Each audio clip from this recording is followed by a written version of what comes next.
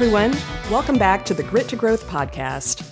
I'm your host, Steph Corbell, and I'm happy to be back with you today exploring yet another topic designed to help you channel your inner resilience for personal growth. Thanks so much for listening, and if you haven't yet, please consider hitting that subscribe button so you don't miss out on any future episodes. Today, we're wrapping up a 3-episode series on relationships. In the past 2 weeks, we've explored friendships and the importance of having a relationship with ourselves.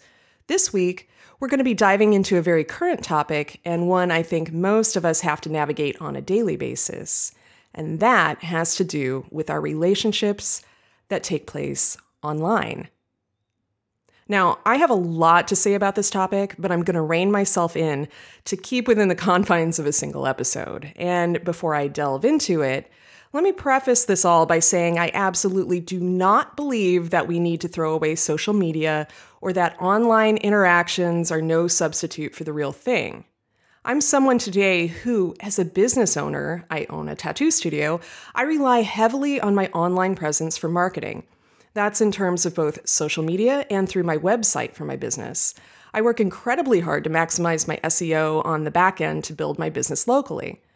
Now, I can't remember where, but recently I read or heard a quote to this point.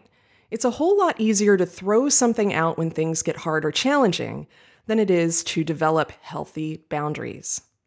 I believe that most of us look at online presence and social media interaction as a toxic thing, when in reality, it simply has the potential to be both positive and negative, depending on how you use it. It's actually all about how you develop your boundaries with it and how you present yourself or choose to interact with others. By simply saying that online interactions are toxic, you take away your agency and self-responsibility. And that's what this episode is about. It's about how to have a positive and productive online presence. It's about how to have good online relationships and to use those to your benefit. It's not about how to run away from online relationships, as I read in a book title a few years back called How to Break Up with Your Phone. I don't think that's helpful because, frankly, online interactions aren't going anywhere. Just one recent statistic for you, as of April 2021, more than 70% of American adults were reported to maintain a social media presence. That's nearly 3/4 of all American adults are daily using online resources like Facebook and Instagram and TikTok and Twitter. You can't just run away from that. If you want to talk about a new normal, there it is for you. On a personal level, it's impossible for me to run away from online interactions. No contemporary business owner can. One thing you may not know about me is that prior to becoming a self-employed tattoo studio owner, I worked as a college professor for many years. In fact, I taught both full and part-time for more than 18 years. Back in 2004, I began teaching hybrid courses for a community college in San Diego, which was a really, really new thing at the time. And then in 2005, I took on a number of fully online classes at a different community college in the same area. And I ended up there as tenured faculty for a number of years. In fact, even after I relinquished tenure, I stayed on as an adjunct, teaching online, usually about 3 classes every semester, including summers. And I served as faculty nearly for 14 years at that same school. I saw firsthand how online interactions evolved in the early 2000s. And let me tell you, stuff really changed with the advent of 2 things in particular: smartphones and social media. Back in the beginning, when we just had MySpace, that was one thing.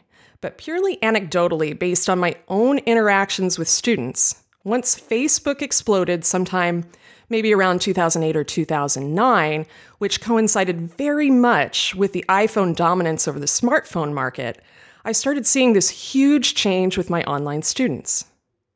One, I had a lot more interaction with students, and the students had much more of a comfort level with the online course platform. 2, there were so many more typos and plagiarism evident in student assignments. And 3, there seemed to be less common respect between students and even toward myself as a professor. At that time, I started to include this whole netiquette section in my syllabus to remind students that there's a living, breathing person on the other side of every typed interaction, And that this interaction, while it was taking place in a virtual environment, it has very real outcomes or impacts on other people. And that is something I have never ever forgotten, to always remember that there is someone else physically on the other end of the virtual dialogue.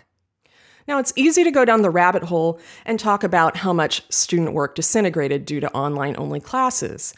But you know what? I also had powerful positive interactions with some students online with whom I still keep in touch, even though I had never actually had them attend one of my classes in person. I never discount the positive effects of online interaction. And to follow up on that thought, hey, here's a huge example of why I'm personally grateful for the internet. I met my current husband in an online forum back in 2010. We were very casual, platonic friends on Facebook for years before we began dating, and I can tell you now, I wouldn't be in the happy marriage I'm in today if it weren't for online forums and social media. However, I'm like many of you. I get fed up at times with social media. I get angry at comments I see online, and I take complete breaks from time to time for my mental health. I did during the 2020 election, for example, and I think that's okay. We all need a timeout on occasion. I think because of my experience both as an online instructor for 15 years and a business owner for the past 6, that I'm highly aware of how I present myself in the virtual arena. I have to be, since I maintain a very public brand and presence.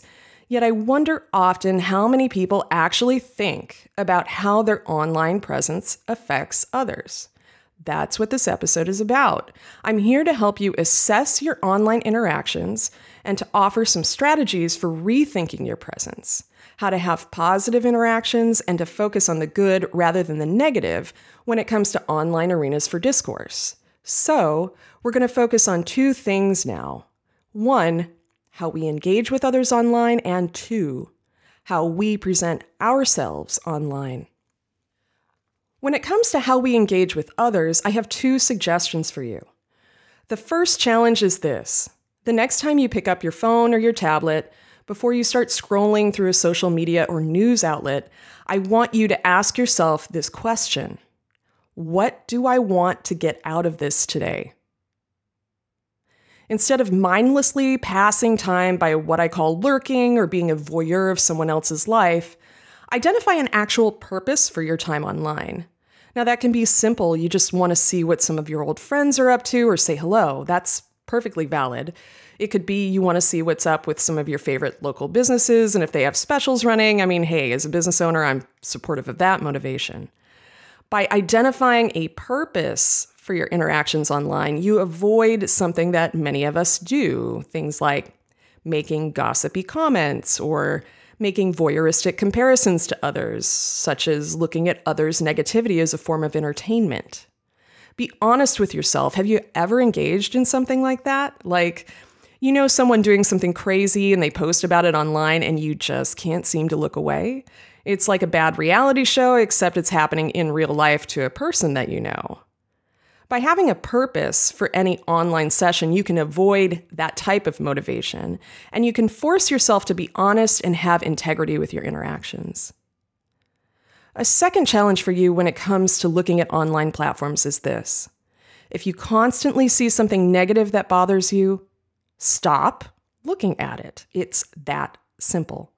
I went into this strategy a few episodes ago in my garbage in, garbage out topic. You can check that out if you haven't already. So for example, if a business constantly posts something negative, don't look at their stuff. If a news outlet only posts inflammatory headlines that get you all riled up, stop subscribing to it and look for a more reputable source. If a friend who you love in person won't stop posting 5 million updates about how awful their life is, then just unfollow them. Hey, I'll fully admit there are plenty of people on my social pages that I unfollow or unsubscribe from because I simply can't handle the barrage of negative political crap on all sides of the spectrum that I see them spewing daily. It's the same with a lot of online discourse right now related to the pandemic. Don't be afraid to filter stuff out in your online life. You can catch up with old friends on the phone or in person instead of just reading a rant list online. Now let's take a look at how we present ourselves online. This is something I've developed over many years, and I have 3 questions that you can ask yourself before commenting or posting or interacting. Question number 1, ask yourself, what is my motivation in this interaction? So, am I trying to foster a friendship with someone? Am I trying to offer support in a difficult time? Am I showing support for a local artisan or business? Am I offering feedback when it's asked for? And an aside on that, pay attention to offering unsolicited advice to people. That's not exactly welcomed or helpful, either online or in person. Always look to have organic, authentic motivations for interacting with others. Question number 2 to ask yourself, is this something that I want to remember in 10 years? I hate to tell you this, but nothing online ever really dies. Once it's said, it's out there permanently. I have friends that say all the time they have these great privacy settings, but really, social media companies own what you post. And there's always a way to share something that you've posted in the past, no matter how much you think your privacy settings resemble Alcatraz. If you're simply posting innocuous stuff constantly, think about, would I want to see this as a record of my life in 10 years? Filter out to what's most important to you, rather. That's my suggestion. Focus on the big memories, the positive stuff, the helpful stuff to others, the points of potential connection with old friends and new, points of commonality, and not divisiveness. The third question to ask yourself is, what good can come of this? I'm just going to pause for a second on that one, because that's a heavy question to ask. What good can come out of me posting this or saying this? Now, if you don't have a good motivation or a helpful motivation or a positive motivation, just stop. Put your phone away for a while and take your hands off the keyboard. And if you can't immediately identify a motivation, well, then just create a draft. Wait 24 hours before you post something. This strategy will help you avoid online venting and blowing off steam in a public arena. No one's a fan of someone who endlessly rants online. Above all else, at the end of the day, remember that every single comment you interact with, like or thumbs down, scroll past or stare at, there's a living, breathing human on the receiving end. A living, breathing human with a mom, a dad, maybe kids, a significant other perhaps, a dog, a cat, an actual real person. One of the biggest challenges with online interaction is our lack of accountability for what we say. Online, we can hide behind a persona or an avatar. Ask yourself, would I say this thing to a person while looking them in the eyes? Would I appreciate someone else saying this to me while looking at me in the eye? And if not, keep your virtual mouth shut. Does this episode resonate with you? Do you find any of these strategies and questions helpful in your online interactions? Let me know. I'd love to hear from you. You can connect with me on my website. There's a contact page where you can reach me via email over at grittogrowth.com. I also have an Instagram page at Steph Corbell. That's Corbell. Thanks so much for listening today, and if you found this helpful, please consider subscribing or sharing this episode on your social media to help me get the word out about the podcast. And until next week, remember that you're more resilient than you realize and you're stronger than you know.